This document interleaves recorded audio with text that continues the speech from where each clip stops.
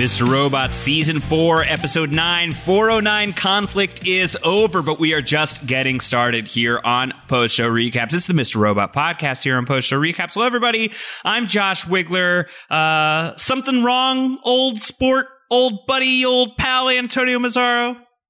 Josh, I'm out on foreplay. Let's skip ahead to that part, the other part. We've never been drunk together, Antonio. It's not going to happen anytime soon for myself. Yeah. But oh my God. All right. Well, we're coming to you a little while later than we typically like to here on the Mr. Robot podcast. We appreciate you all accommodating our schedules. I think we basically just had to calm ourselves down from leaping up in the air, hands out in the air. It happened style. Hero Nakamura style. Yatta, we did it. The greatness has arrived. The great Christmas miracle of 2015, Antonio. The Nissan Versa, if you will. Yeah. Yes, it is here. It happened. We went from it's happening to it happened in the context of 4 seasons of Mr. Robot. I think that's pretty awesome. It was a great episode. We could say that about every episode of this season, really. Just bangers after bangers after bangers. This is certainly no exception, but I think represents a significant milestone for the show, obviously. And we also then tack that beginning scene onto it, and then we take Philip Price off the board. There's a lot going on. There's a lot going on here. Of course, if you have not subscribed to this podcast feed already, we strongly advise that you do so. We've got a few more episodes coming up, even though it kind of feels like show is over, or at least I wouldn't be so mad if the show was over at this point, because it would be ending on a victorious note. But we still have a few more hours left to go here in the final season of Mr. Robot. So subscribe to the podcast, postshowrecaps.com/MRRobot. iTunes for our Apple feed, but you can find us however you get your podcasts, and you can interact with us on the Twitter machines. I'm at Round Howard. Antonio's at AC Mazzaro. How many Z's, how many R's? 2 Z's, 1 R, although I will say Philip Price told me to destroy the Twitter machine. He did tell you to destroy the Twitter machine. He made you promise. Yeah. Great final showing for the late, great Philip Price here. Michael Christopher as Philip Price. One last time. Take a bow, sir. I have an interview up with him over at thr.com/MRRobot. Right now, I really enjoyed talking to Michael Christopher. We spent about half an hour on the phone on Sunday morning in the hours leading up to this episode. Due to the Thanksgiving holiday, there was a little bit of a scheduling snafu. And much like the hack itself, some obstacles in the way in terms of scheduling and logistics. But we were finally able to make it happen. And he's as delightful as you would hope. Like, a lot of that Philip Price cadence is very authentically Christopher.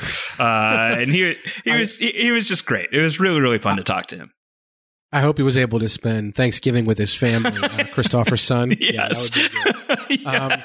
With Chris Christopherson. You said take a bow, sir. And I wondered if anyone's ever said that to Mario of the Mario brothers. Take a bow, sir. That would take a bow, sir. Wow. Yeah, this is getting off to a great start. Philip Price, Michael Christopher, I really enjoyed your talk with him. It sounds like, from what you're saying, obviously, that it went really well. It came across in just reading what you had to write there at the Hollywood Reporter in your discussion with Michael Christopher about not just his role, not just Philip Price, but his view of the show. I thought he had a great pull quote about Sam Esmail being so good. Yes, he said, Sam is really disgusting.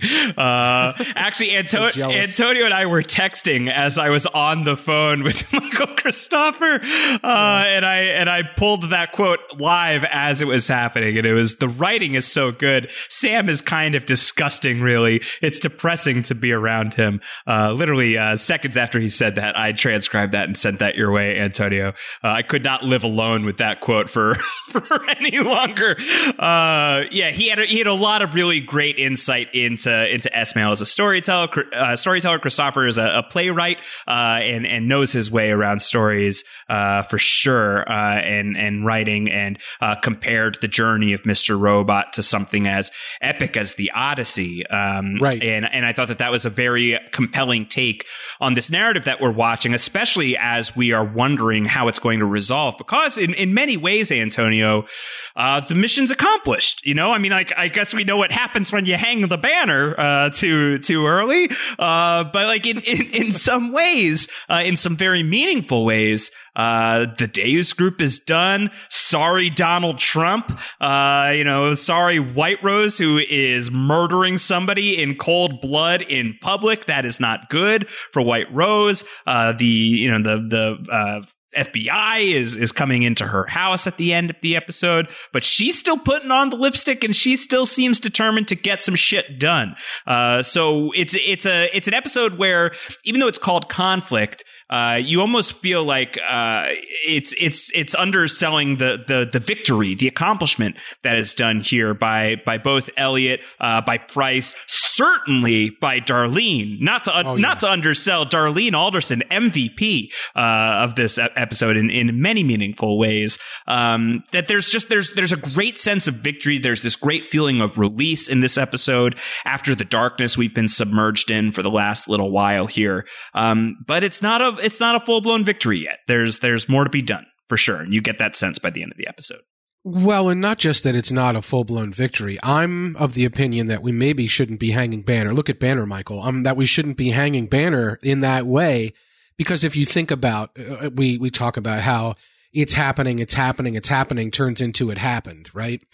And you think about the 5/9 hack and how that seemed like a big win when the 5/9 hack was activated. And we saw the aftermath, that he was misguided, that the idea that you could hack what he hacked on 5/9 and actually change the world was not going to happen. This seems like a death blow, but from what I've seen in the context of Mr. Robot, these death blows are rarely fatal. Now, White Rose's reaction to this and Minister Zhang mode would tend to make us believe that maybe Rome did fall, as Mr. Robot says. But I suspect that we don't necessarily, it's not going to be as clean. It's never clean on this show.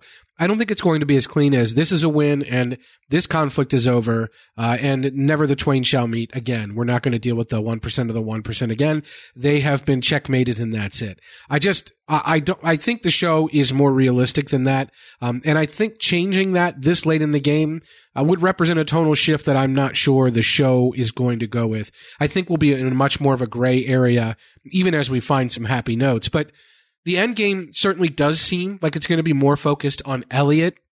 That's how the episode starts, of course, with the scene that we will break down in detail.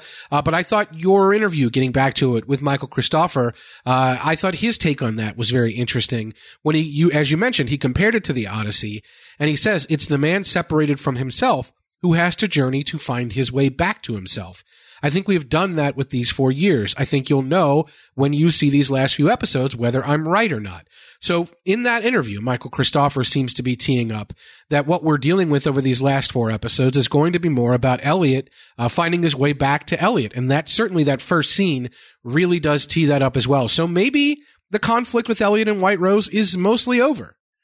Yeah, but I don't know. That final image of White Rose is so ominous. Obviously there's more to that story. We don't know what the machine is yet. I think we can and should debate that conversation that Elliot and White Rose have, that Price is privy to, that ends up, I think, being very informative of Price's final actions. This idea of Angela's still alive. Let me show you her. Let me take you to her. And how much do we want to believe White Rose at face value is a very dangerous prospect at any point in time? Or do you want to believe Price's interpretation of, like, you tug on people's heartstrings and you expose that weakness and you destroy people with it? Like, is that the right read? I still think that that reckoning is still coming, and we only have 4 hours left of the show. We've got 10, 11, 12, 13. We're done. We're very down to the wire here. And there's much to resolve with Elliot, obviously, as this first scene that complicates the matter of the other one, even more, to a point where, like, I'm throwing my hands up in the air here pretty soon, Antonio, and just letting myself go along for that ride. I'm sure we'll do some guesswork, but I'm running out of guesses. And I'm hoping that you've got something intelligent to share. Yeah, I feel pretty good. Good. And I think we obviously have to accomplish that, but we have to know more about Because I do get the sense that White Rose believes what she's peddling, right? Like I do believe that in White Rose's mind, Angela's alive in a manner of speaking. What does that mean? Well, Philip Price does say, right, that, she's alive because the people who love her carry her memory on. Right. But White Rose believes what White Rose believes. And I was going to ask you if your take on this now is that, because you're the one who throughout our podcasting here has said that the show has to deliver on, and you have to your credit, you have not been saying it much this season, but in past years you have said the show has to deliver on what White Rose showed Angela. Right. We need to find that out. We need to see it. We need to understand what happened there. I think the conversation with Philip Price that you were just highlighting seems to indicate that White Rose is a bullshit artist. More than anything else, more than a scientific genius or a visionary of some sort, she is a bullshit artist. And that's what Philip Price calls her out for. Philip Price says, "You're so good at what you do that I saw your people dragging Angela's body away and I still believed you. So you are just full of shit." And so I'm wondering if you think at this point we as viewers should be putting that we need to see what White Rose showed Angela to bed and realize that maybe White Rose just manipulated Angela and that's that. If the show ends and we don't get any further clarification on it, then like I'm comfortable living in that ambiguity. But I don't think that the show is going to be that ambiguous. I think what we're going to get from the show is White Rose's belief clarified. I think that her version of alive and her version of whatever it is the machine does being reality, I think those are things that are going to be up in question. But I don't really question her belief in it. You know, like I do buy her belief in it. And I buy into her manipulation of Angela and her manipulation of people in order to achieve this end that she feels justifies all means of getting there. But I think that what she believes in, she believes in it ardently. Like, I don't think that that's a con. I don't think that's a lie. I think she might be insane, and I think that she might be severely misguided, and I think she might be on the cusp of doing something very dangerous right now because she is backed into a corner without any of her money. And if we're going to make a move, we got to make the move now. You know, we have run out of time. And so I think that that's an added element to the danger right now. And I'm glad about that because I don't think it would have been nearly as satisfying to see whatever machine shenanigans were going to occur, the machine chicanery, if we were going to, you know, move it to the Congo and we were going to have to close out Mr. Robot in the Congo. I think it's going to be much more satisfying to have some of these endgame set pieces at Washington Township, at the site where so much of this started, where really all of this started in so many ways. I think that is where we are physically going in the immediate future of this show. And then I think as far as the long run future and the existential places that we're going, we're seeing in this episode how so much of the action and so much of the story and so much of the forward momentum is still very internal for Elliot. So I think that we are going to go underground in a literal sense at Washington Township and deal with whatever White Rose has got going on with the project at the same time as we are going to go deeper underground into Elliot Alderson's psyche. I agree with that. And I think we could even go into flashback territory with Elliot. I think with 4 episodes left, there's a possibility that we fill in a lot of his gaps because he's recovering memory, because he's in a position where there are pieces missing for us as well as him. Whether we flash back to the 3 days after the initial 5/9 hack, which is one of the things we talked about in advance of this season as sort of something that's floating around out there as a scene they've revisited multiple times now in the context of this show, or if there's more to the scene with Elliot and Tyrell at Coney Island, where you're only seeing what's in front of you, indirectly referenced, by the way, this week in the episode where White Rose tells Elliot, "I thought you weren't one of those people who only saw what was in front of you." So is there going to be more in that scene? I think we could flash back to either of those moments, but I think we could go even further back. Whatever is referenced in this first scene, what Elliot did, whatever his alters or whatever you want to call these people that live in his subconscious, young Elliot, Magda, Mr. Robot, then they're sitting here talking about whatever Elliot did. We need to show him what he did. And I guess the question becomes, when did he do whatever this ominous thing is that seemingly put Elliot to sleep? And I think if that's the case, we're going to go underground in Washington Township in the current timeline, I have no doubt. My question is whether we've already been there in Elliot's story. Did he do something with White Rose before this? Right. Is that why he was unable to remember anything at the beginning of this season? Is that why everyone keeps going back to my favorite scene, the opium dream, you were only born a month ago? Is that a key line, as people seem to think it is? And is that because a month ago something happened? What we know about Elliot before the timeline of Mr. Robot is that he broke up a server room wherever he was working. They locked him in there because he was finding too many bugs and they weren't able to go home for a holiday. And he used a baseball bat and destroyed it. And I think theoretically, that is why he ended up in treatment with Krista to begin with, right? Right. That was his initial crime that summer, the year before the hack. Then we know that October, Darlene shows up. He's already had this thing where he's gone crazy and he's on probation. Then we have the Christmas episode where they're getting the arcade together right around Thanksgiving of that year was when Darlene recruits Elliot or Mobley and Trenton. And then we get to 5/9 of the following year is when the hack happens. So the question is, was Elliot interacting with White Rose at some point before all of this? He forgot who Darlene was. Did he forget he forgot who Mr. Robot was? Did he forget who White Rose was as well? Is that what he did? Are we going to go back there? So that's something I definitely think we're going to get to in the next few episodes. I wonder, Josh, from a logistics standpoint, White Rose has talked a ton about how this shipping hack and getting the project to the Congo and having it happen on time, and it's going to happen in a few days, and it's so important. Is the machine even in operation at this point? Are we to assume it's been dismantled and it's sitting on a ship somewhere? Or is this all still in Washington Township waiting to be taken down so that it can be shipped? Yeah, I think the logistics are a good question. I think just for the sake of drama, right? Like, it's got to exist still. I think if you start to think about it too logistically and this needed to be shipped out, when was it going to, in January at some point? Can we forgive, like, if they haven't started dismantling it yet, or if aspects of it still exist? Is there like a central part of the premise that could still exist? I'm starting to really like the idea that it is some kind of like simulator, especially as that relates to the ideas of connection and what it means to be connected and disconnected, both technologically but also just in your life. I think that playing with that in terms of White Rose's plan and having that match with the end game of the show makes a lot of sense to me. And is there some sort of smaller scale way of expressing that without having the full machine available? But do you think, let me, before we go further, do you think that project and machine in this case are synonymous?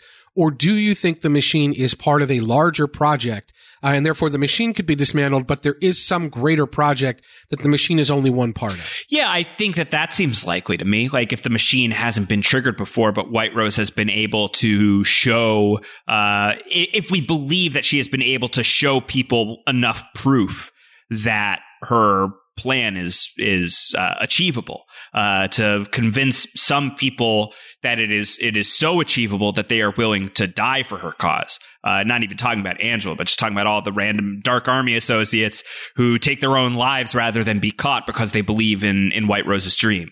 Then the machine is obviously going to be a big piece of it, and probably like the big actualizer.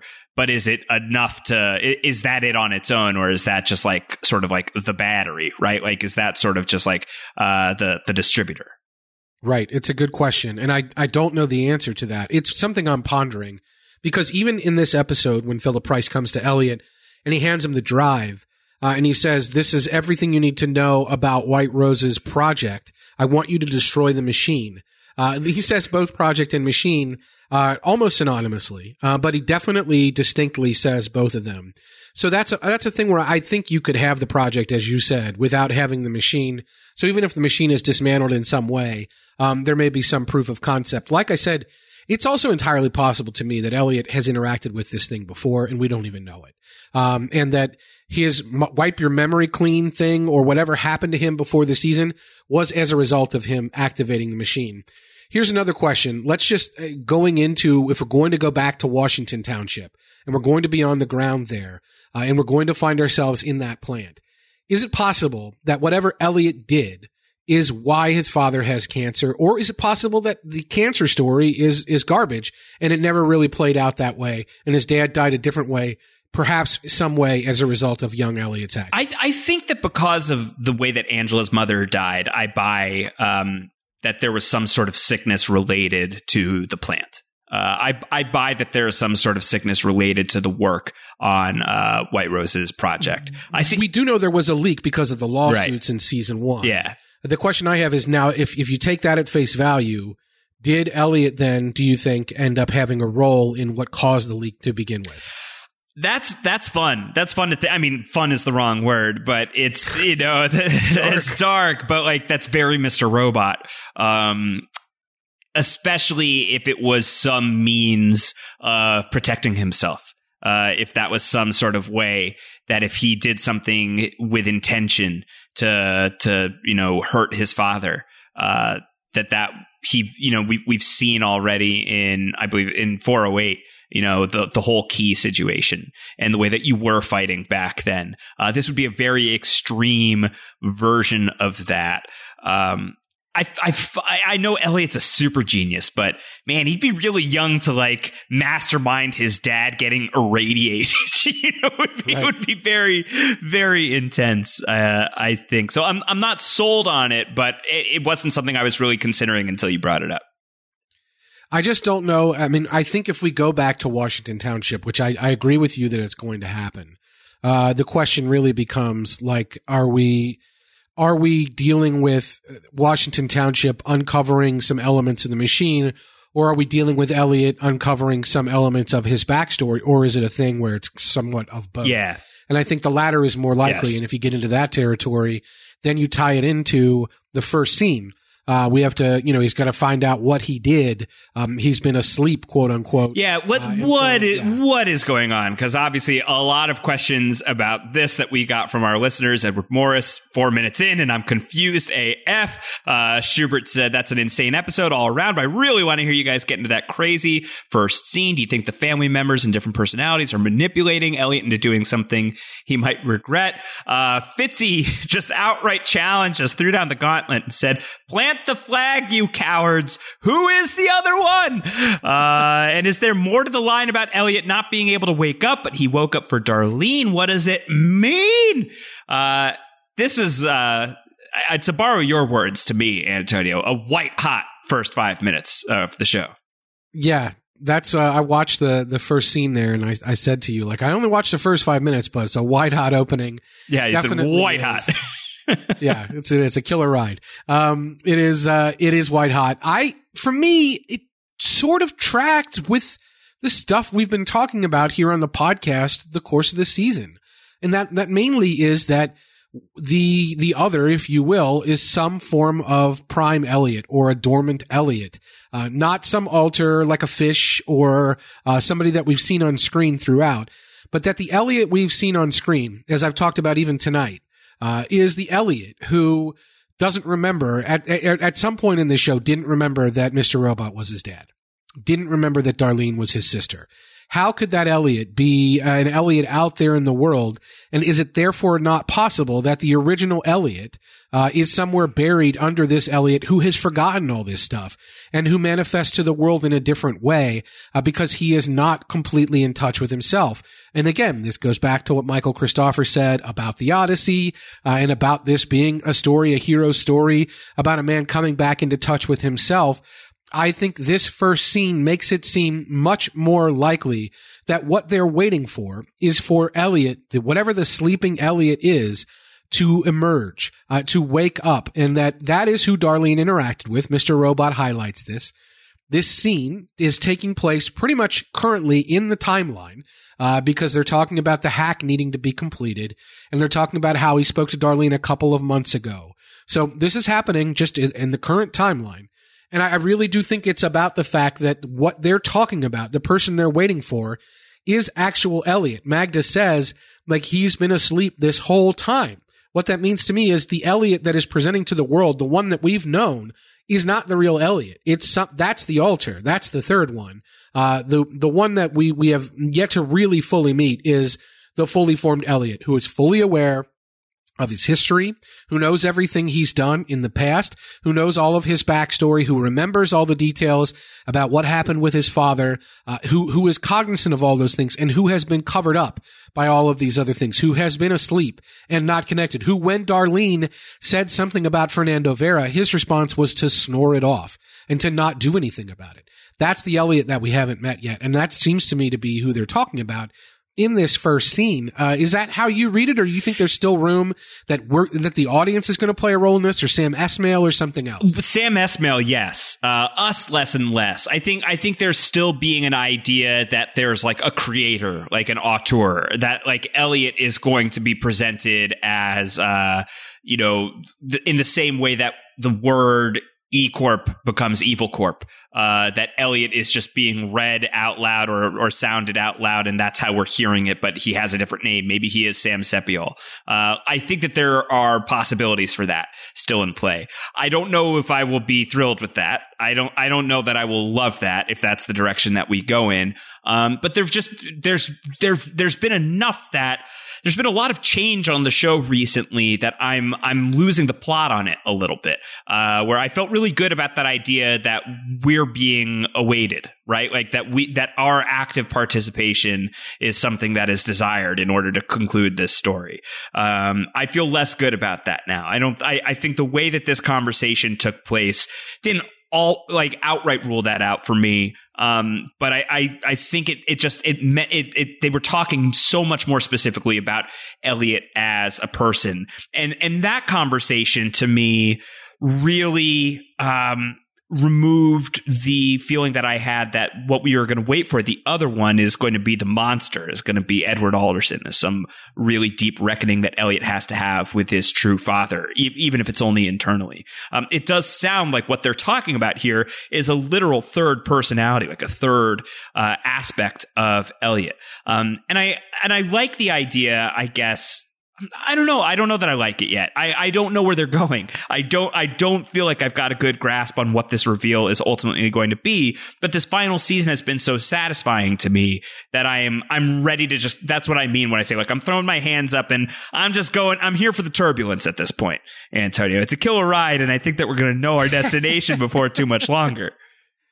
Yeah, I'm with you to an extent. I think that you can look at it and say, There is one interesting thing to me, which is that you can look at it and say, when Magda says to Mr. Robot, you encourage this, like you're in on this. You've been in on this since the beginning. And Mr. Robot admits it. And then Mr. Robot says, we have to finish his mission. Once the hack is done, maybe then I can get through to him. The way he says it and the way Magda's talking about it, it almost sounds like this quote unquote mission is shenanigans. It's silly. It's like not the place where they have the stuff on the wall that has the cheese sticks. Ooh, the mozzarella sticks. Yeah. Yeah, no, not that place. But no, this is that he just downplays it. It's like, oh yeah, we have to finish his mission. It sounds like the sort of thing you would say to like a 6-year-old, who you're pretending with, right? It sounds very pretend. It doesn't sound real in that world, which is weird because, of course, that world seems to be the pretend world.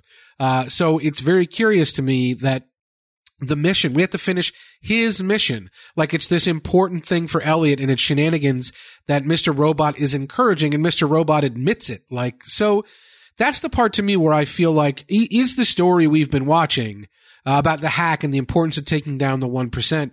If it's the product of a sleeping mind, we're in full on, like, if we're talking about this first scene, we're in full on, like, body asleep, mind awake, right? Or no, body awake, mind asleep. Like Elliot's body's awake, but his mind is asleep. And that's where we are with this. Like, does that mean that this mission is just sort of like a dream and it's not real reality, and that he's in a coma somewhere, or he's actually sleeping? And that's the part where I'm nervous about that. Yeah, that would be tough. That would be tough because there's so many other storylines and so many other characters who have had apparently real and authentic experiences, right? And like, that's all just going to be like in a snow globe, right? You know, it's going to be St. Elsewhere, Mr. Elsewhere. You know, like, I just don't, like, I don't know how here for that I would be. But I don't know. We could get there. The show is such, right, that what we could do, because we're in the Christmas thing and we're talking about the possibility of a machine which takes someone's pain away and allows them to reset their lives, as White Rose sort of talks about in this episode, we could see an episode, knowing what we know about Elliot's ability to imagine worlds. We could see an It's a Wonderful Life type episode where we imagine what would happen if Elliot is to undo certain things that have happened. And that's a way we could see Angela again. I fully anticipate that. I think that something to that effect is highly likely. I do too. And I don't know if it'll be a full episode, if it'll be 20 minutes of one episode like the sitcom pastiche, or if that will be a thing. But I think we will see that at some point. And so the thing is, you could have your cake and eat it too on this. Like you could say, there's a way you could present the surreal world, and show that without it being, taking away from the main story, because it could be presented in that kind of context. This room though, the E-Corp room, is a little concerning because you're right. These are clearly people that are in Elliot's brain that are talking about Elliot without Elliot being there. And if you remember at the beginning of the season, when we first were introduced to the concept of the other one, we had young Elliot says, "Are we waiting for Mr. Robot?" No. Elliot? No. We're waiting for the other guy. So the other guy isn't even Elliot. So what version of Elliot is it? I don't know. It's definitely a thing where we've got 2 of these scenes now. We're probably going to have at least 1 or 2 more before the end. So that's what I'm saying though, is like I'm nervous about it, and there's other stuff to be nervous about too, that on this one I feel like I've stuck out some ideas, and I feel like I've struck out with all of them. So at this point I'm really just ready to get whatever we get. I'm ready to get whatever we get with it. Yeah, I mean, the good news is I'm not really married to one particular thing. Same. I hope it doesn't go sideways. I agree. Sideways universe. I'm confident it won't. If it's a brief sojourn into the Sideways universe, I'm not that mad at it. Other things for this episode that I think we should get into is I do think that we need to spend some time just like bowing at the altar of Darlene Alderson. Not Careful with the word altar. Yeah, I was going to say not the Elliot Alderson altar sense of the word, but literally alter something. Ooh, there you go. Oh my God, it's right there. The fact that Darlene is able to improvise the way that she is, like, what a great actualization of Darlene Alderson in this episode. Going full F Society on the Deus group. Getting that Russian bad guy out there, getting Trump and his burgers outed, doxing the Deus group. It's just an absolute delight. Absolute delightful stuff. I cheered when she said turn the TV on and we saw what we saw, because it was such a great improvisation. I didn't know, we only saw a flash of her going into like a costume shop, breaking her way in there and going into the changing room with something that she pulled off the wall there.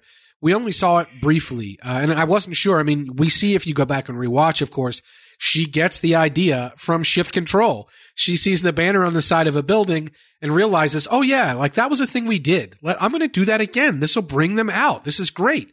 So it is just a marvelous, not just the fact that she's able to do all the hacking in the moment and hack the exit gate at the building at Cipriani's, or do the things she's able to do with the accounts, but just the improvisation here to do the doxing and to make that happen the way that she made it happen. It's so great. The music is so great. The way that it's presented at the end of that scene with Elliot and White Rose, it's just such a champion moment for Darlene. It is truly great. And then, of course, she gets the great stare down with Sergei at the end of the episode as well, when he's pulling away and she's seeing exactly what she hath wrought. It's really a great Darlene episode. I really hope that Darlene will, of anyone in this story, I want her to have the good ending. I hope so too. And I know, by good, I mean happy. Yes, I hear that, and I agree with you very, very much. And I know that there have been times in the past where we've been like on very severe Darlene death watch, and what a foolish thing to put out there now. But like, I think we're gonna be. This is like when I left Thanksgiving, my parents' house, and every time I leave my mom's house, she goes, I hope traffic is fine on the way home. And I'm like, Dee Dee, I love you, but stop. Don't say that. It's never going to work. You're willing the traffic into existence. So in that same spirit is how I say, Darlene's going to be fine. She's going to be all right. She's going to make it. Everything's going to be all right. We've talked a little bit about this on the podcast, but there have been these theories in the past that Darlene is going to go down in a plane crash. That's she's right. A flight I risk. forgot that one. Let's just hope she stays away from any plane. Right. Let's not tempt fate in that way. Yeah, it's not impossible. I think the plane crash one feels a little hard to picture how we're getting up in the air and then crashing that thing before the end of the season. But stranger things have happened in 4 hours. Just ask Jack Bauer about it. Oh dear. But if the worst should happen, a hell of a final hack for Darlene. I mean, I think that there's still more praise to be heaped upon Philip Price. I think to break down his role in this episode in further detail, that's definitely something I want to do. Elliot, we've talked about a whole lot, and very smart of him to stick around and figure out the cell phone tower, something that he can hack, and that's how he's going to be able to get White Rose's number. But Darlene really has to do the lion's share of the work, not the least of which is commuting from the Bronx down to Cipriani. More Canadian New York chicanery has been undertaken here. And she pulls all that off. She is able to get into full F Society regalia. She is able to get 99 of the 100 Days Group telephone numbers all on her own, and just has to white knuckle it out waiting for Elliot to get that last one. So if this were down the hatch and we were handing out MVP points, Darlene would get 3 from me. She would get 2 from me. Yeah. So she would be top scorer as the highest she could get. I do wonder, there is that moment when she sees Philip Price come into the hotel room and she says, after he leaves, what the hell is he doing here? What does he have to say about Angela? And Mr. Robot's like, I'll fill you in later. We got to get to work. And then the next scene, he fills her in. So do you think it's significant that she managed to find out that Darlene or that Angela was Philip Price's daughter? That's something that happened. And Mr. Robot sort of said, I'll fill you in later. We could easily not have filled her in. But by the next scene, she knows that Angela was Philip Price's daughter. So is something going to come from that? Is she going to be the one who carries the Angela torch fully here and is able to do something with that knowledge? Or do you see a reason why she found that out at all? I think if only to kind of blur the lines a little bit in this episode. I do think that there was something really powerful about, Philip Price, who is a 1%er among 1%ers, reaching the end of his rope and realizing that everything he had done in his life up to that point was meaningless and probably wrong. And just as he was starting to make human connection, it was way too late. Angela probably would have rejected him even if she had survived, right? I think is a very likely outcome. And he still would have been alone on Christmas morning. But this person who has been so close to the power center of the world in his final twilight hour, realizing that there is still some good to be done here. There is still, some toothpaste, some manner of toothpaste he can put back in the tube if he teams up with these people who loved his daughter so much. I think for Darlene to see that in Philip Price and to connect Philip Price to Angela like that maybe allows her to see some dimensionality in someone like Price that maybe makes her less of a conqueror is sort of the way that she has been portrayed in a lot of the show up to this point. And I think that has been something that has worn on her in a very big way and something that she's been trying to reconcile. She's been trying to reconcile kind of the cold war making decisions that she has had to execute along the way, not the least of which is executing Madam Executioner. Yeah, I was going to bring that up for sure. And she had the whole the jam sesh with Tobias, just a couple of episodes ago, where she's, exactly, where she really lays it all out there. And I think that she's ready to move on. And I think that getting that side of Philip Price, and I think for both her, for Elliot, reckoning with the idea that there's a very specific set of people that if we destabilize them, then a lot of this stuff that we've been aiming for all along, we're going to be able to satisfy. I think insofar as finding out that Price is Angela's father, I don't think that there's too much more that needs to come of that, certainly for Darlene. And I feel especially the way that Price talked about Angela in his final moments, I feel pretty good about the Angela arc right now. I don't know how much more avenging Angela we need to do moving forward. No, I agree. And that's I think part of why I asked you about why she found out, if there was going to be any more of an axe to grind on her part as a result of this knowledge. She was already obviously all in with both feet on the hack and everything they were doing, making it personal like that with regard to Angela. She didn't need that. She's already got Cisco for one. And for the other, I just think that she was already carrying a lot of Angela around with her. She's been the one, I think, because we haven't allowed ourselves to see Elliot really processing that grief, because Elliot is not allowing himself to do it. We have not, as his friend, been allowed to see that happen. We've seen that happen with Darlene a lot more. We see her looking at Angela's shoes. We know what happened in her apartment.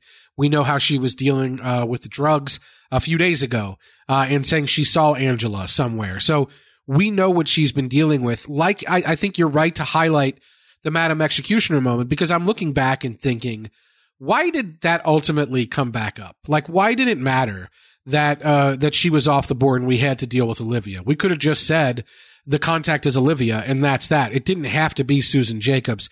But it was important, I think, that was brought back up, that Elliot and Darlene talk about that Darlene was still working to process that, and that these are issues that we're reminded of about this character, because these character notes are important for her journey as well. Right. And we're seeing that, of course, with DDP and Darlene in last episode. And knowing that Darlene is certainly willing to out Elliot's phone location to protect DDP's family, but she doesn't out the Allsafe location. She doesn't give up the hack. So there are things she's willing to keep back. All of this makes Darlene a more nuanced, intricate character. I think it's good to be reminded of these things. I think her having that knowledge, it just will be interesting to me if there's anything else actionable with it, because I agree with you that I think in terms of avenging Angela, we're done. Like we've crossed that. We've crossed that bridge, and Darlene did not need that to want vengeance against the Dark Army. That is already very personally located for her. With Janice, with Cisco, with DDP, everything that's happened, that's there. So it was interesting to me that she just got that Mr. Robot said like, we don't have time for that. And then literally the next scene, Darlene is saying, I can't believe that Price was Angela's father. Like, I don't know why she never told me that. And Mr. Robot is protecting her, and he says like, maybe she never knew. But I thought that was a really interesting scene. I think it's the idea, people are complicated, and it's something that Esmail has talked about, he talked to me about in our interview that we did, at the start of the season, the series regular podcast that we did, about how in his mind, a villain is much more interesting if you can kind of get on their side to a certain degree. If you could see things the way that they see things, if you're dealing in these shades of gray, if you find yourselves rooting for them in certain capacities. And I think with White Rose, they've made some moves towards that. And I'm very curious to see how sympathetic we are towards her in the final balance of things. She's still a major player on the board here as we're reconciling the ending of Mr. Robot. But as it pertained to Philip Price, I think it's as surprising as anything to me on this show that I felt really emotional in that final scene with Price, knowing full well that entire episode, this man is not making it out of here alive. There's absolutely no chance, and I think he recognizes that as well himself. I think White Rose pitches the idea to Price, tell me what you're doing right now and we'll drive you home and give you a heart attack. It's that's the happiest ending you could ask for right now. So Price may as well drink all her fancy champagne and get wasted and stargaze. There's strategic implementation of that stuff as far as helping out Elliot's plan. But I think that there's also a little bit of let me just go out in style. But I felt very emotional with Price talking about Angela and Angela living on through the people whose lives she touched. And it centers pretty largely on Angela as kind of a ghost fueling the action here on Christmas. It centers very much on Elliot and Darlene being the executors of the plan.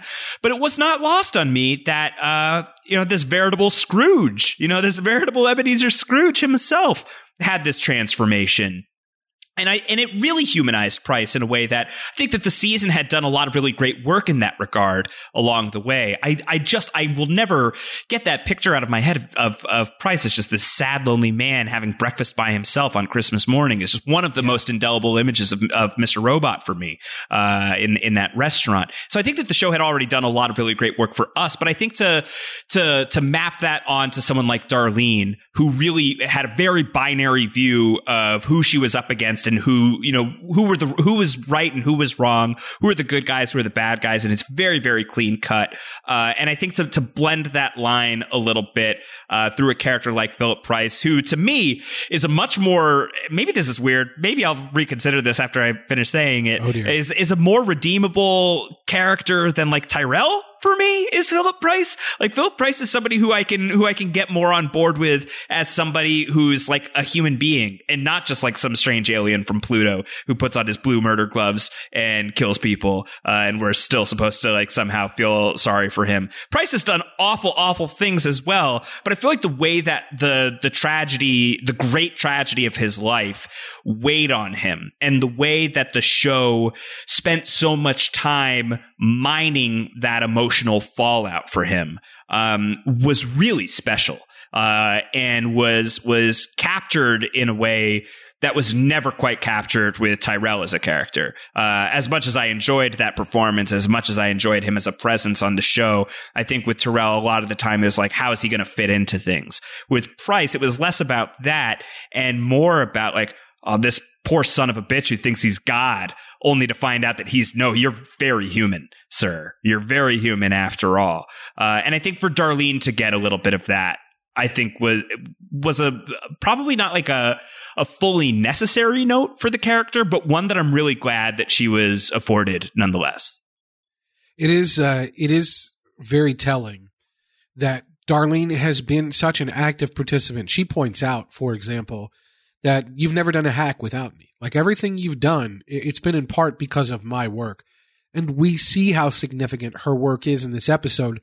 Yes, Mr. Robot was fixated on White Rose, and appropriately so, because somebody needed to be worried about the Kingpin there. But they would have never done anything without Darlene's work here. 99 out of 100 is the much more significant part than the 1. So this was all her. But it is telling that she's on the sidelines for a lot of the clear details of all of this. I mean, Elliot knew about Price and Angela because Elliot hacked Price, or Elliot figured this out, looked into him, determined it. And Elliot never shared this with Darlene. Darlene has to find out that way. It's a note that's about their relationship as well. It's a note that's about how significant Darlene is in this show and how important of a character she is. And yet she's still in the dark about this thing, about her really good friend, and about this person that she's been in mourning over. And this is information that was out there and was known. Mr. Robot does not take responsibility. He tries to hide from it and says, maybe she didn't know. He knows the truth, I think, at least. Maybe he doesn't. Maybe he doesn't realize that all of those things had happened. But he's sheltered, and Elliot has sheltered Darlene from a lot of the Angela knowledge. So for Darlene to get back up to speed here in this way, I think is important. Did you feel like this was a good ending for the Price and White Rose story? Yes. What we've seen head to head. Yes. Hard yes. Very big yes. Yeah, he reigned chaos, dude. He promised that he would. He's a mercenary. He would rather watch White Rose lose than win himself. And even like parroting that back to White Rose was so great. It's like this idea that Price like knew that when he said those words back in the day, it was such a zinger that on his final night he needed to say it again. That it meant that like he felt it so deeply in his bones.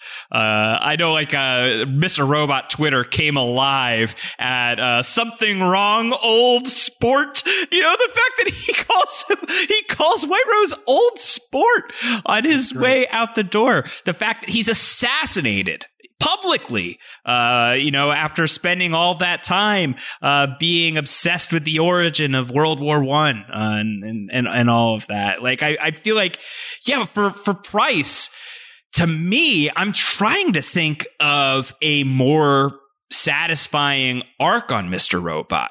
Can you think of one so far of the ones we've gotten? Obviously, there's still some arcs that need to close. But I think that this has to be top of the list for me right now. It's weird because I was thinking, is it satisfying the arc of Elliot and Krista in therapy because of how horribly that happened? Krista's arc is pretty great. Yeah, we do get the breakthrough between Elliot and Krista, and that's present from the beginning of the show in a way that Philip Price really isn't, which is not to say anything about the length of his arc or the difference in its quality. I think the end to the Elliot and Krista story, if that's the end, I think that was really good, even though it came under such duress. I thought that was a really good moment for that arc. So that's the only thing I can think of. I mean, obviously it didn't go well for Gideon, for Sisko, for Tyrell, for Joanna, for so many of these other characters that were on the board. This is a really good one for Philip Price.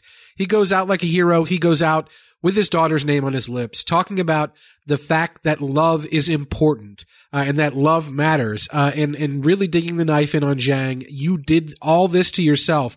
Just remember that. And laughing about everything that's happened. But still goes out like a human being too. And I'm glad that like they didn't kind of give him sort of like an omnipotent ending. And I'm glad that that he's killed in the way that he's killed. Not just that White Rose gets to literally kill Price after Price has like existentially killed White Rose, or at least has like mortally wounded White Rose. But Price doesn't just get like shot in the head and it's over. He doesn't get something that's quite as, relatively serene as what happens to Angela. God, this show makes you say weird things. But like the fact that he gets shot in the back, swivels around, has such fear and dread and panic on his face and in his voice, the beautiful soaring Mac Quayle score cuts out, and we're suddenly back in cold-blooded reality, as White Rose is assassinating Price and riddling Price with bullets, and this sad old man is dying in this really physically brutal way. I'm glad that we got that as a reminder of the groundedness of this show, and that even though Price is able to do the right things and is able to really stand up to White Rose for deeply personal reasons, but largely the right reasons, still doesn't get to be completely let off the hook so cleanly and so easily. Doesn't get to just like walk off to the blinking blue light in the middle of the woods, to some sort of ominous fate. We get to see Philip Price die, and he dies badly. He dies badly. He dies cinematically, obviously. You can't shoot someone on the steps without going back throughout film history, or just having these steps be so prevalent in the way that they're shot, from the Odessa step sequence, Battleship Potemkin, to Hitchcock, multiple Hitchcock movies doing the same scenes over and over sometimes, to The Untouchables, Brian De Palma, who I know Sam Esmail loves. Brian De Palma never fell in love with a shot that someone hadn't used before and preyed upon. So it is very much a touch point to have Philip Price so cinematically killed on the stairs the way he is. And he dies a human. Like you said, he dies like a human being, even though the words are not about him. When the camera kind of pans over his body, and Mr. Robot's voiceover says, "And like that, Rome falls." Obviously, Mr. Robot is talking about the hack, but I also interpreted to be, this is the death of a giant. Like, this is the death of a man who is, in this context of the show, more than human. What he has represented throughout, when he's often been the ultimate villain, when it wasn't White Rose, when Philip Price and White Rose were on equal footing in that regard in our eyes. This is a death of a giant. And so it was treated with humanity, but it was also treated cinematically, and it was also treated as a major, major loss. So I thought overall, just a really, really satisfying ending to the Price and White Rose story. And a great episode for Michael Christopher. Oh, so good. Throughout. So good. So good. The global ramifications of this are going to be huge, assuming the globe still exists after White Rose does whatever she's probably about to do. We had Price, being assassinated so publicly by the Minister of State Security of China is not a nothing deal. That's going to make headlines. That's not fake news. That happened. That's real. But the question is, like, how much longer are we looking at the same globe? 2015 is on its way out the door in the world of Mr. Robot, and White Rose is backed into a corner. And we had some questions Matt Paganzi had written, and this is the end for White Rose's machine, right? I mean, I think we'll see White Rose herself again, but in terms of the machine she built and that we saw under the power plant, what do you guys think? And for me, no, like, this to me means the blue murder gloves are off, right? Like, the fact that White Rose has done what she's done, the fact that she just killed Philip Price in such public display, the fact that the FBI is literally breaking down her door and a firefight is taking place inside of her vast manor in New York City. And she's getting ready. She's getting ready for a night on the town. It's time to move for White Rose. So just as we're starting to look down the line towards what's coming next, I know we've already talked about it to a certain degree. I think that we have not seen the last of White Rose by any stretch. And the other thing, too, is now that this hack is done, the timeline is a little bit up in question for me. We don't know when the next episode is going to take place. Is it going to take place right away after everything has gone down? Are we still sort of at this, bullet train pace? Are we going to leap forward a few days into the future? Will it be 2016 when we pick up the show again next? Who knows? There's a lot of unknowns right now. This is probably the greatest period of unknown of the whole final season of Mr. Robot so far. Let's give a shout out, by the way, because the White Rose scene that you're talking about, pardon me, at the end of the episode, the clock is finally ending on Christmas Day, 12 o'clock. How many episodes, Josh, did we cover with Christmas Day? Didn't we start at 4:04? I believe we started at 4:04. We went from 4:04 to 4:09 because, it's turning to Christmas morning on 4:04. Yeah, so we have 1, 2, 3, 4, 5, 6 episodes in the context of 24 hours. Yeah. Elliot has not slept. Maybe that's what's next. Is Elliot, speaking of being asleep, maybe that's what's happening. Maybe those scenes are all happening and he hasn't woken up because the man hasn't slept in like 2 weeks here. I would be pretty happy with skipping forward a few days into the future. I think that'd be cool. Like, get us closer to New Year's Eve. I think if we could spend the rest of the season at the change of the year, I think certainly for the people who are looking at 11/16 as January 1st, 2016, that's something that we're building towards. I think that would be cool. And I would love for these people to just get some frickin' sleep. It would be nice if, like, Darlene could pay a visit to Dom in the hospital or something, like that's coming. We're going to get her a tray of macaroni and gravy, to eat in the, I'm sorry. I know you're not feeling well. I don't need to throw that at you as well. That is your Mlair for sure. That's your Strigoi, which I believe is stuck in my throat. Yeah. So I think that would be great. And it also buys White Rose some time to do something interesting. So I think that there's something to be said for the idea of picking up right away and just like keeping this momentum going. But I would also be pretty happy if like these people can just catch up on like a week of sleep would be awesome. Get them all bright eyed and bushy tailed for the ending. They have tails? That's the twist. The third Elliot is a rabbit. I never so it says the 411 error code is tail not allowed. Is that right? No, I'm just kidding. Oh my God. No, I don't know. Yeah, you're right. I would really, I think we will by the end of the season. That's where we'll be. We'll be at 1/1/16. I think that is a really, look, I don't know about Elliot's mom's clock, in season 2 saying 11/16. If they seeded that all the way back, but it's cool as hell. It works. It works. 1/16 yeah, it works. Yeah. It works. I'm really in on that. What other feedback do we have? Let's see. Some other feedback. Shut Up Tim had asked us about a special guest in the Deus Group scene, asking if that was indeed Donald Trump.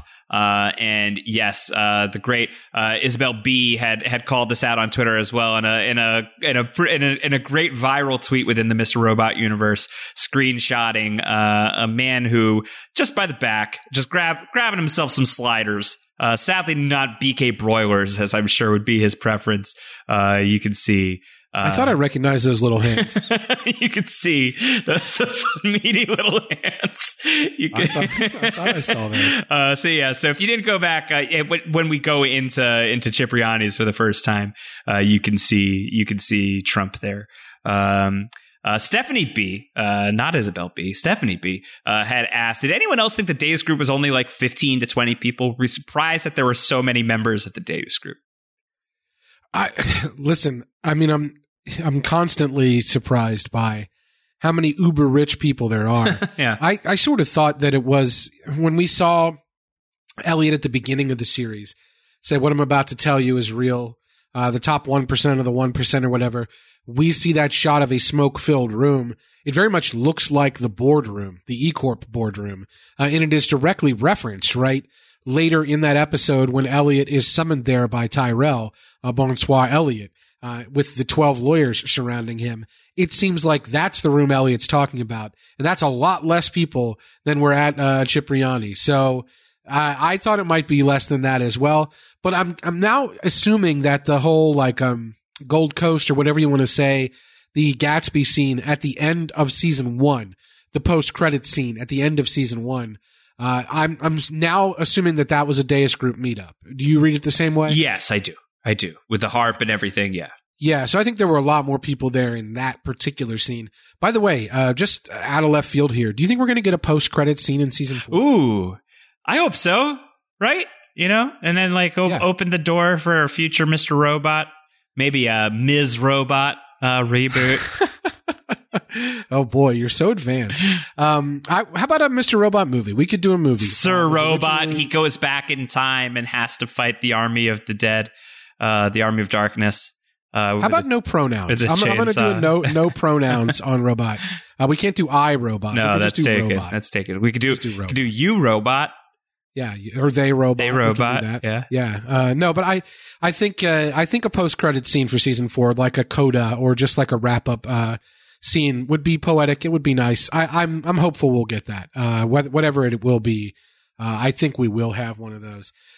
Here's a question for you, Josh. This is feedback from Antonio M. AC Mazzaro on Twitter. White Rose wants to know at the end of the episode where his money's at. Yeah. And I think this is a good question. I think so, Where do you too. think the money is going to end up? Man, I hope that it is going straight into the Aldersons' pockets, that they get to take a really nice vacation. Maybe they can reinvent themselves somewhere. Maybe go be a lumberjack in South America with Dexter. Oh, come on, no. How about in the greater West in convertible with the wind whipping through their hair? 65 El Camino convertible. Yes, I'm into it. Head to Alaska, start over. We sort of speculated, we saw F Society in season 1 freeing the animals from the cages, right? With the people who have died, the Jim Carroll band song playing in the background. I'm wondering, we kind of speculated in this podcast, is there a way for them to redistribute this money that sort of wipes their hands completely clean, that excuses any of the deaths that are on their hands, either directly or indirectly, that forgive them for their sins. Right. If they redistribute this money in in some way, is that going to forgive all of this? Is this going to make it all worth it? We had Olivia for earlier in this season asking Elliot, was it worth it? Was it worth it? Was it worth it? So I think the money going somewhere that isn't just the Aldersons' pockets is a way to add real meaning to that. And that's something I just don't know what the answer to that is. Yeah, I think for me, I think much in the way that Philip Price ends with some grace notes, but is still a pretty bad person. I think that there is a very likely outcome to this show where Elliot and Darlene get to do more good, but that doesn't necessarily forgive that Darlene killed someone in cold blood or Elliot did what he did to Olivia, which was horrible. So I think that the wealth redistribution could happen. Does that forgive everything that happened along the way? Not necessarily, but I don't know that forgiveness is ultimately the point. So much as acceptance is. I think that that's really, especially as we're looking at kind of psychologically of where Elliot is headed emotionally and mentally in terms of his wellness. I think that there needs to be some level of self-acceptance. And I think that that's going to be the most important thing. But I like your idea of taking all that money and forgiving debt in that way. That would help if they can find some way to do some sort of mass distribution. Another vote in favor of giving them a week to figure that out, right? Like, yeah, right. Map out that plan. I don't think that they've had a lot of time to think about, like, so what do we do with the money? I think pay that man his money. I think that they need to figure that out. I'm all in on let's pick up 410 on December 31st, 2015. Would be a great place to start for me. Well, the wild thing is where the wild things are. The wild thing is if they do buy out debt like you just described, that money will go right back in the hands of the assholes. So it will free all the people up in a way that Elliot had meant to do with 5-9, but it won't reset the playing field in a meaningful way because the rich people will still have the money since they own all the fucking debt and property anyway. Right. So it will be interesting to see what happens with this money. And if it does fundamentally change society, other than making these people, poor for the moment, was this all their money? Clearly, the show wanted us to believe, I think, that a lot of their money, or the meaningful chunk of it, had been placed in Cyprus National Bank so that it wasn't trackable, so that it was ultimately extra state. It was not something that was directly linked to any state, country, nation, whatever. It was shielded. That's why, because they were doing like manipulative global shit with it, that was outside the bounds of any nation, then it needed to be hidden in that way. It needed to be where it was. And so this is their money that they use to control the world, in a way that they could get away with it. So, I think that this is a meaningful chunk of most of their money. If it is Trump, then that means, I don't know. I guess he didn't lose anything. I don't know. I got a lot of texts, saying like, what's he even doing there? Like, he's not a 1% of a 1%. Yeah, but he was White Rose's candidate, right? White Rose wanted Trump in days. Is probably grooming Trump. Like, hey, come to this really cool party. We've got burgers. Trump's like, ooh, burgers. I'm there. I can't wait to get my little hands on. Is Vlad there? Yeah. I don't know. They're like sliders in my hands. I don't know. Yeah. So I just, if they redistribute the money in that kind of way, it could end up, I'm just on the team where I'm not sure if this show usually lets these people, not win. Like, usually these people find a way. Yeah. Whether it's developing eCoin, or finding their way back door. I mean, Philip Price and White Rose sort of joke about the hack. Now, this is something else I wanted to get to before we wrap up here. This is the most upset we have ever seen White Rose. Ever. Right? Yes, by far. I mean, White Rose killed somebody in cold blood in public. That is in fury. Yeah, yes. That was we've seen incredibly like hot-headed White Rose before, but that's always been in private. That's like with Grant, that's like the only witness. This is extreme. This is crazy. Pacing back and forth in the hall, right? Yelling at Sergey on the phone, like pleading with Elliot, pleading with Philip Price near the end. Like, all of this is a White Rose that's spinning out of control. And what I think it means, and what, of course, that last scene of the episode means, with the ever reminiscent pounding on a door, like we have seen throughout Mr. Robot. We are seeing it now with White Rose's house and the Christmas, wreaths there. I think that means, like you said, that the blue murder gloves are off and that she's liable to do just about anything. I don't know what her endgame play is, but she's spinning big time. You mentioned Grant. She doesn't even have her assistant anymore, Josh. Right. That's bad management. She walked out. Bad management. Every scene with White Rose this episode is spectacular. I don't think that we did enough justice to just that great scene with White Rose on the phone with Elliot. And then, no, it's so good because first she's on the phone with Mr. Robot. Yes. On the phone with Mr. Robot. And we're still wondering, like, is Elliot even going to show up? And the music is soaring and Matt Quayle just top of his game. And then the reveal of Mr. Robot gone, and it's Elliot on the phone with White Rose. And just like the Angela theme being baked into the scene. It's just, oh God. The music in this episode, the music in the show is always great, but the music this episode, in particular, some of the best throughout the entire series. It was really, and that makes it some of the best on television, period. Really can't say enough about it. You talked about that music in that scene with White Rose on the phone. if the music is continuous, like there is a music cue that is going throughout, that is building the tension, because Mr. Robot is on the phone with White Rose. And so, of course, we've got some music building there. And White Rose is spinning out of control, wanting to meet. And Robot's basically like, really what I needed was to hear your voice. And now that I hear your voice here, I got what I needed. And then White Rose is like, hey, maybe we can get a truce here. And then she says, I've got some information for you. The information is about Angela. Almost as soon as she says the word Angela, the music subtly shifts.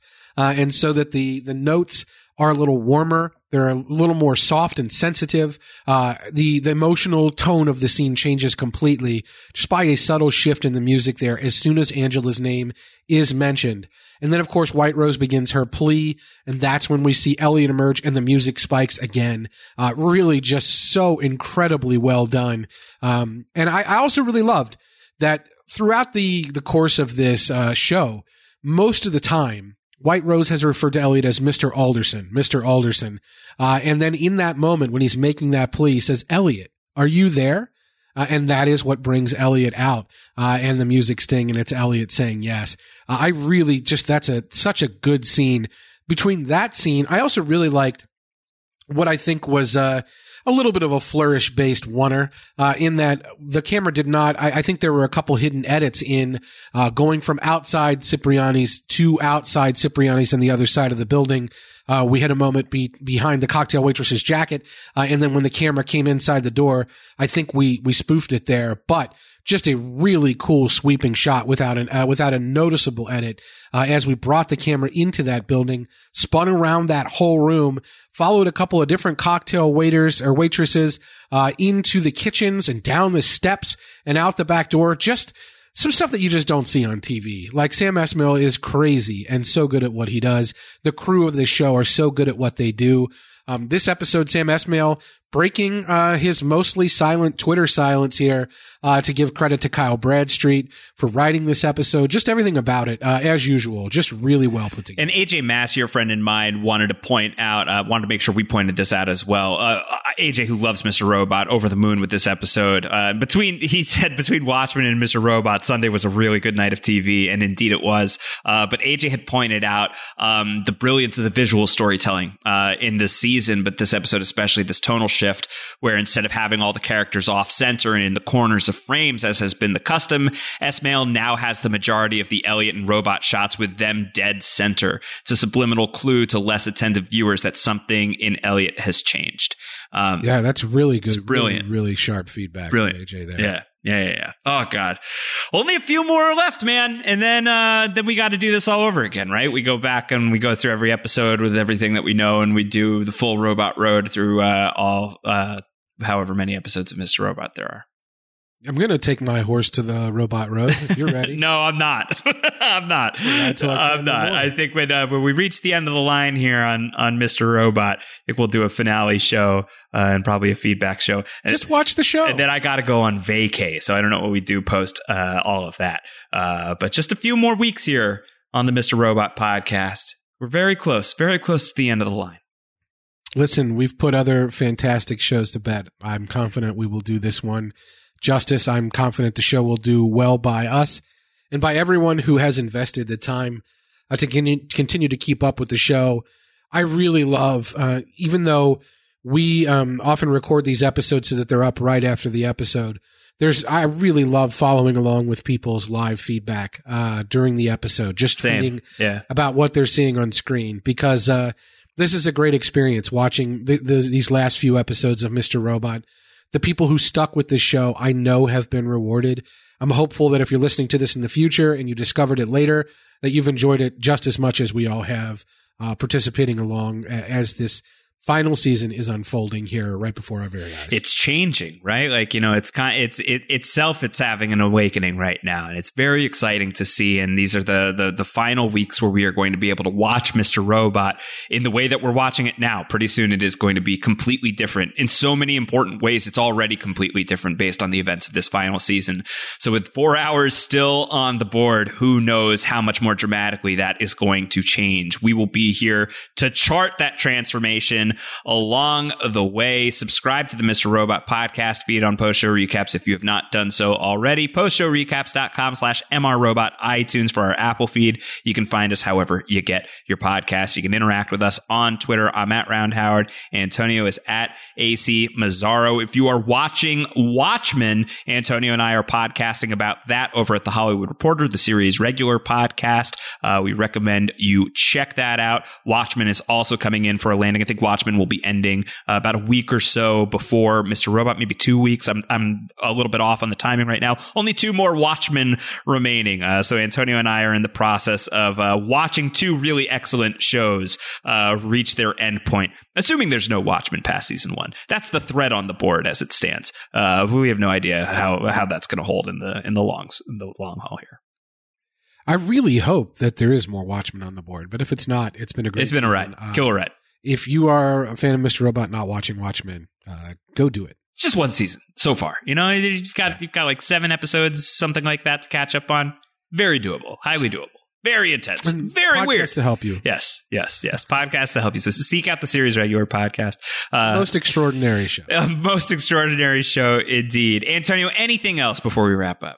No, I think I'm going to go die now. Please don't die. Please don't die. A very alive Antonio will be back with me next week talking about 410, Mr. Robot. Until then, everybody, take care. Bye. Crookshanks.